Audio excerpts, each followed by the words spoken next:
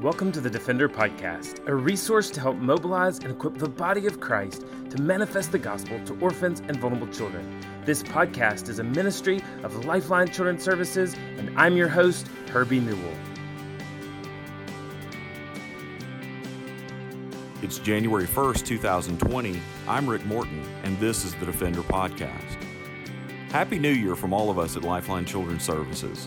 Today we're going to begin the year with a best of episode. We're reaching back into the archives to May 21st, 2019. Today we're going to hear from Katie Reynolds. Katie was with us for our ARC Stories event back earlier in 2019, and she shared the story of her family's failed adoption and gave us some great wisdom about the sanctity of human life. And so we look forward to sharing this story with you again and pray that your 2020 is off to a great start. And so without further ado, here's Katie.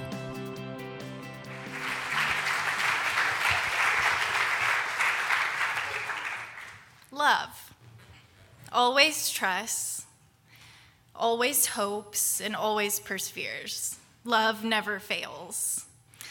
Those words back in the beginning of this process of learning all about love back in 2010 had as much depth to them as a Hallmark movie is at Christmas time. And I'm sorry for all you Hallmark movie lover people, but they're pretty bad. So I remember in 2010, my husband and I were working in campus ministry, and we were at a conference, and I remember the room was huge, and there were over 1,000 college students with us, and we were watching a video of mission work being done, working with kids and serving them.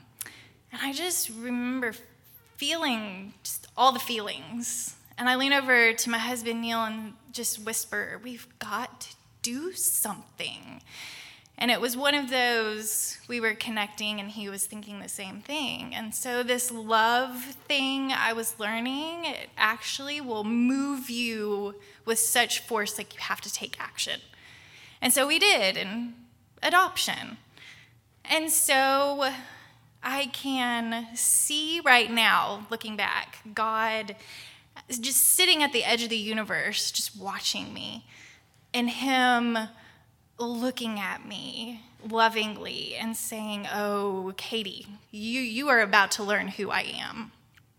And so we lived in Arkansas at the time doing ministry, and while ministry does not slow down for anyone or anything, time just really felt like it was at a snail's pace. And we waited probably a good year to get picked by a birth mother.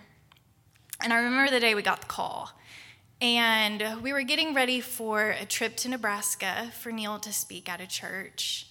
And I was getting things together, and I was about to send our 4-year-old daughter off with Nana and Pops while we went on this trip. And I get the call, and she says, "Hey, Katie, it's Margaret. I've got some awesome news for you." And at the time, my brain wasn't working very well, and I pull, if you know Seinfeld and Elaine, I pulled this on Margaret. I told her to shut up, literally, not the best moment. And I just really screamed in her ear with joy. And she told me that the caseworker would call us tomorrow with all the information that we needed to know. And so I hung up the phone, and I hit my knees on our living floor and just sobbed. Hands and face, ugly cry, sobbed. And not knowing I would find myself in this position in the future again. And so within 72 hours of driving to Nebraska, we agreed to meet the birth mother from the side of the road. We get to Nebraska, then we leave Nebraska to drive from Nebraska to Dallas, Texas to meet the birth mother. So we're on go, adrenaline is pumping, and we're nervous, and we get to Dallas and we meet our birth mother at the school that she teaches at. So we sat down, we started talking, getting to know one another, and she all of a sudden interrupts my husband and says, "I know who you are, We grew up going to the same church camp together, and we have a lot of the same friends. Y'all, another Elaine moment. This time I had tact, and I didn't tell her to shut up. And so I knew then this was it. This was it. And I loved her the moment I met her. And so leaving Dallas, we drove back the 4 hours to get our daughter to go back home to get it all baby ready.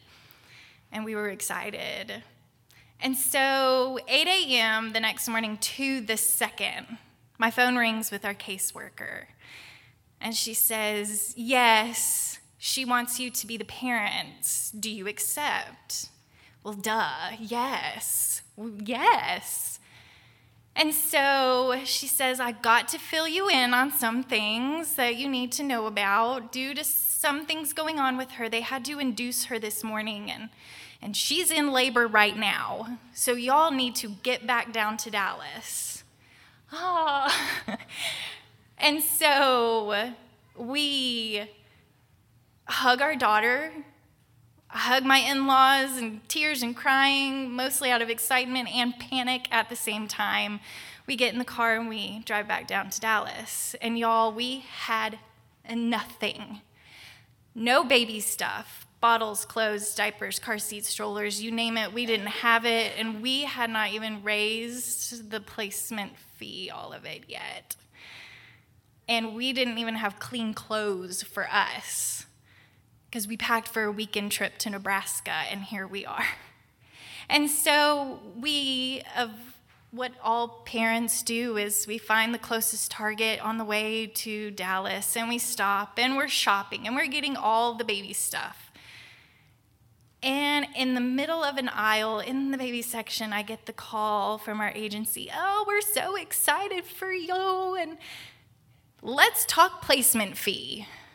We gotta get it.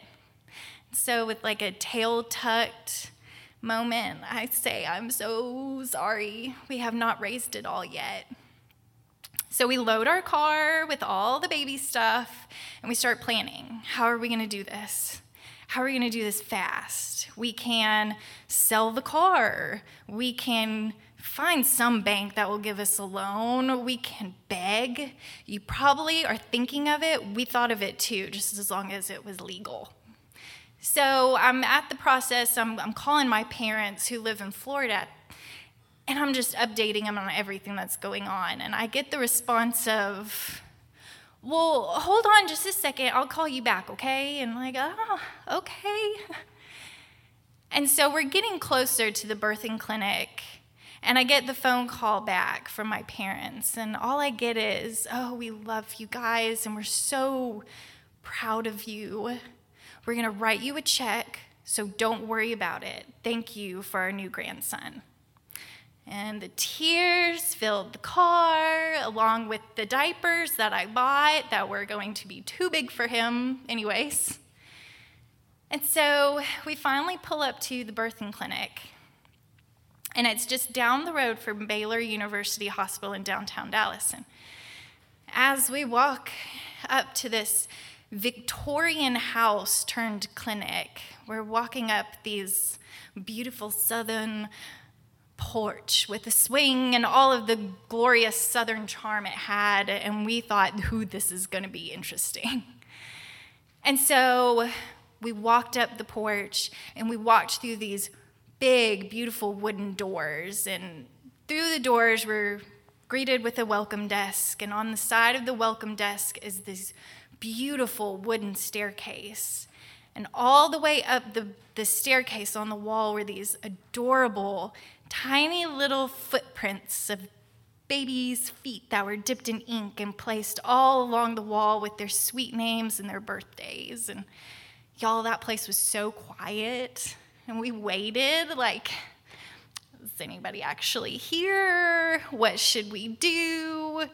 So finally, it was one of those moments where you yell out, hello, and a quirky little nurse pops out and greets us and informs us, yes, the birth mother is in what looked like a master bedroom. And so we waited. And we waited in the parlor. Then we moved to the front porch and sat on the swing and even greeted the FedEx delivery guy. And at one point, Neil needed to use the restroom, so we went upstairs. And so while he was in, I decided I'll go in and just wait there. And as I sat down, the midwife is yelling at me, like, "It's time, Mom, you need to come in here."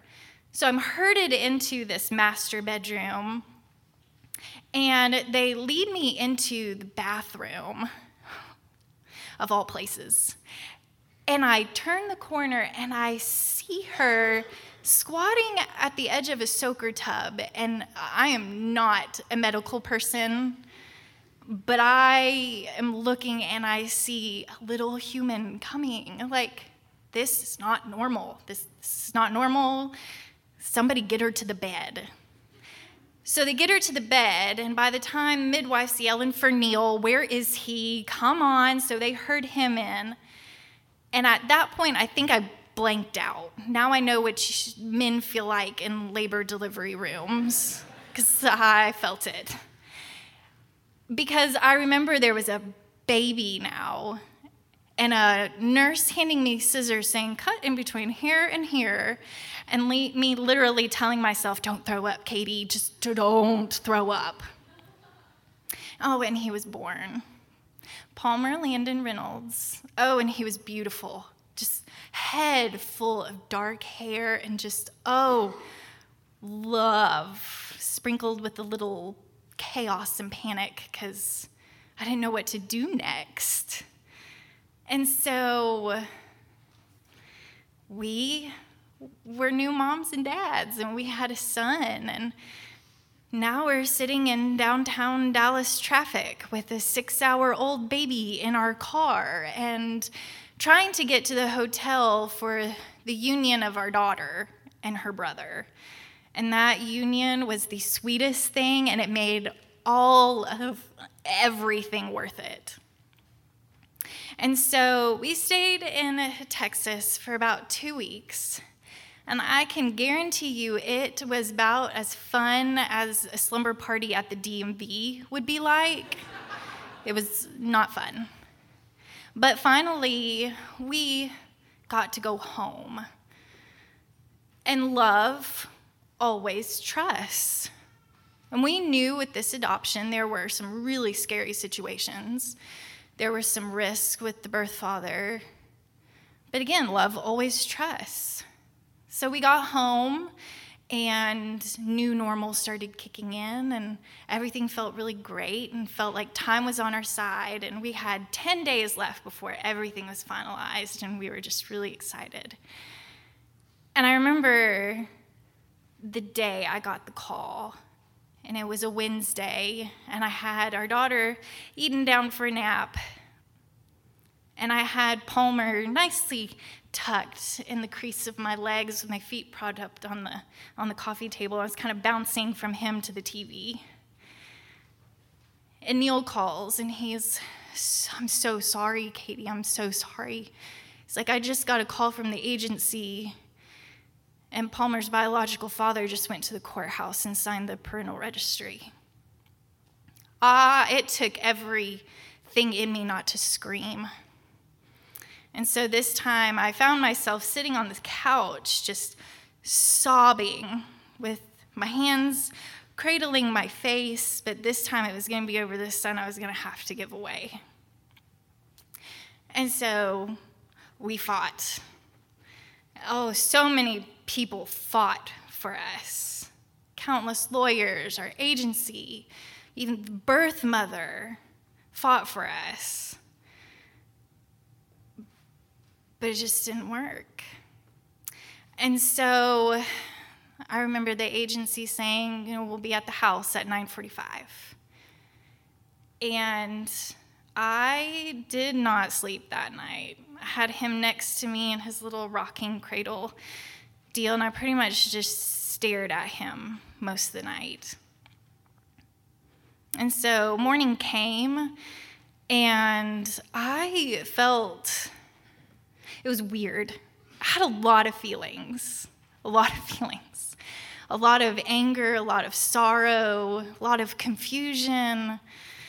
And our house was full of friends and family there to be with us. And so the director of our agency actually came to help us out, and he escorted us outside the house. And Neil tried to pray over Palmer and just couldn't get it out. He just couldn't.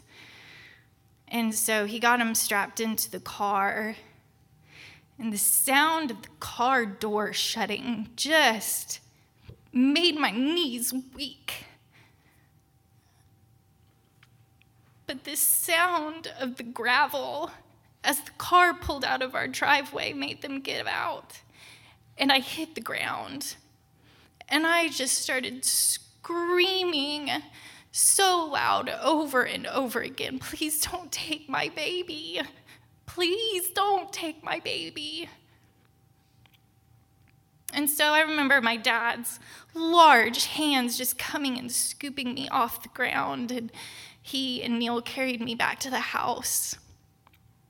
And that was the day everything failed. Everything.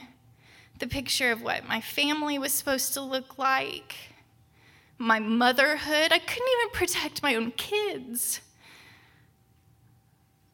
My body failed, and now our adoption failed. But y'all, I can still see God, that moment on the edge of the universe, still looking at me and saying, "I love you so much, and you have to know, I never fail."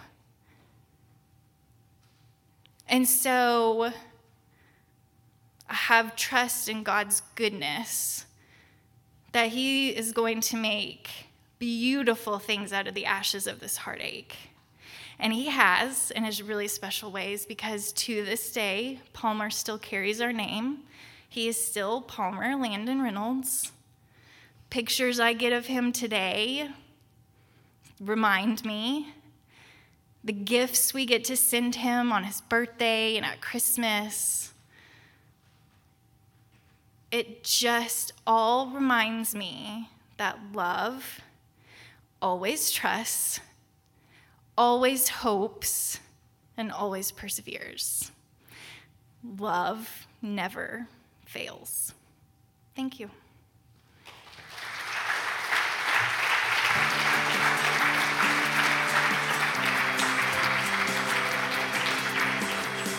Well, thanks for listening to the Defender Podcast. If you enjoy making this podcast a part of your weekly routine, we'd love for you to take a moment to subscribe, rate, and review the Defender Podcast to make it easier for more people to find.